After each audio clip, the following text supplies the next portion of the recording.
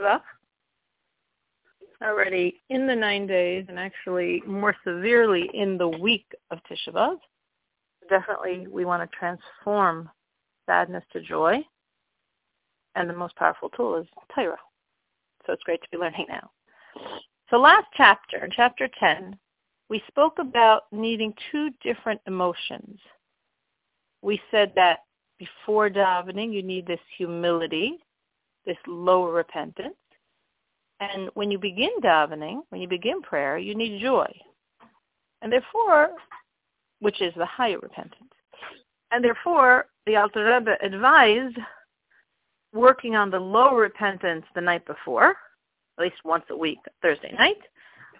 And then you have the preliminary state of lower repentance. And then the next morning, or on the mornings, when you begin your prayer, you begin with joy and go to the higher one, because it's hard to have these two. How can you have simultaneously brokenness and joy? Low repentance and high repentance. That was chapter 10. Chapter 11, we're going to say, actually, you can. So the Rebbe begins, actually, you can. How can you have simultaneously this brokenness, this humility, and this joy? Because we actually already learned this in the previous section of Tanya, the first section of Tanya, at the end of chapter 34. The Rebbe there was explaining that since these two emotions are coming from two completely different sources, in that case, in chapter 34, we're talking about the pain over the animal soul and the joy of the godly soul. So since it's two completely different issues, you can have two emotions that seem so contradictory and they don't wipe each other out. And the Rebbe then and now brings the same proof text from the Zohar.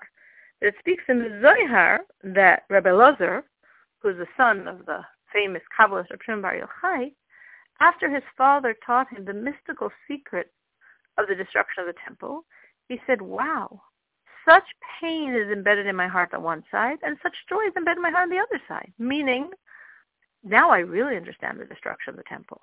So the more I understand the destruction, the more I'm in pain.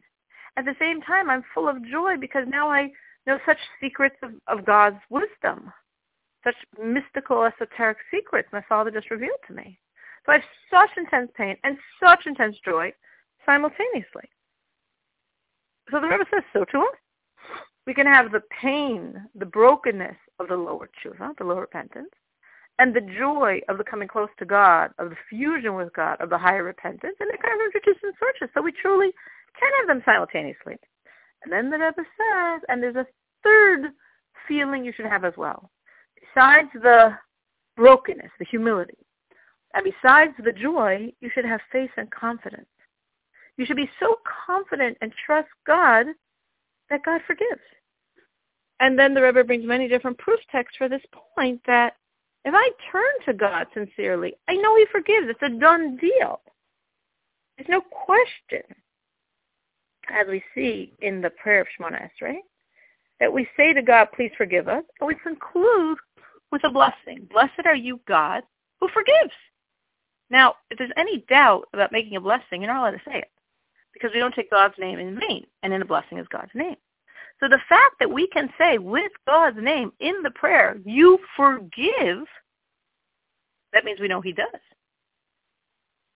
And we actually, if we didn't mess up again, from forgiveness we should go immediately to redemption, as actually we see, if you would look in the Shemona Esrei prayer, what is the paragraph following forgive us, and blessed are you, God, who forgives? Blessed are you, God, who redeems. Brachat Hashem Goel Yisrael. That's the following paragraph. Why is that the following paragraph? Because if we did the repentance, which means we know God forgives, what's next? Next is Geula. Next is redemption. Once we're forgiven, so why are we still in exile? And the Rebbe is saying the only reason we're still in exile is because we mess up again. But otherwise we shouldn't be. And the Rebbe says, obviously we know God forgives because even a human forgives. And we are told that if someone doesn't forgive, it's so cruel, just to the degree that if you did something wrong to another person, and 3 times, 3 different days, you can't do it in a row, 3 separate occasions, you ask the person sincerely for forgiveness, and they refuse to forgive you, then we're told, you don't have to ask anymore. You did your end, because a human being should be compassionate and forgive. And when King David asked the Givonim to forgive King Saul, who killed their people, and they refused to do so, and they asked for a horrific, very, very cruel punishment to be meted out to King Saul's descendants, grandchildren, King David said, Givonim cannot become Jews. Because he said, Jews are merciful. So if you act like this, fine, I'll do what you want. Yes, King Saul killed out your people wrongly. Yes, I'll give you the blood money you're asking for, but you can't become Jews, because Jews forgive. So if human beings are supposed to forgive immediately, and if human beings are not forgiving, we say, well, heck, sure can't be Jewish. That's not a very Jewish trait. Then obviously we know God forgives. But the truth is, you could say then, you could have a question. You could say, well, wait a minute. If I'm saying every human, a mere mortal, forgives, why make such a big deal that God forgives? Why am I praising God? Why do we have all these words of praise of God that He's so kind, He's so great, He's so wonderful, He forgives us? We're saying, and if a human didn't, we call that cruel. So why are we so surprised, and why is it such a niceness on God's part that He forgives? But for that, let's wait till tomorrow. Good luck.